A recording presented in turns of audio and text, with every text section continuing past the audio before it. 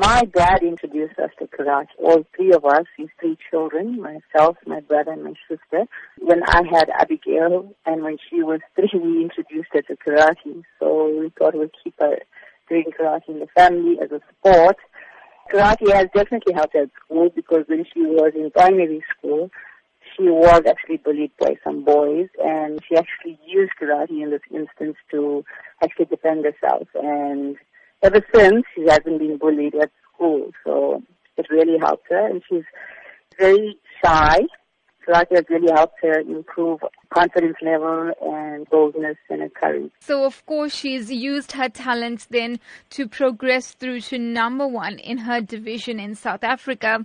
How significant is that achievement itself? At the moment, it is the highest achievement in South African sport. Obviously, she is going to receive a Croatia colors representing South Africa for karate in this event. And there are a number of students that have been selected, and she is actually one of them.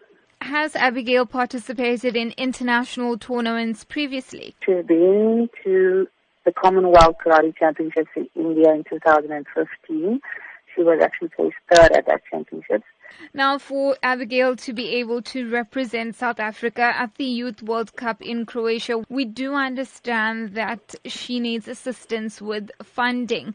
Take us through her exact requirements. 25 to 30,000 rand, which includes the airfare, the meals provided, the training camp fees, and the tournament entry fees. But unfortunately, karate is not a sport that is funded, by businesses and things like that.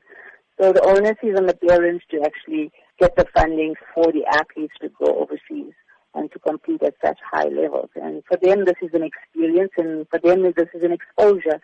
So every parent would like for their kids to actually, compete at an international level. We have actually got until the end of May to come up with the finances to send Abigail to Croatia.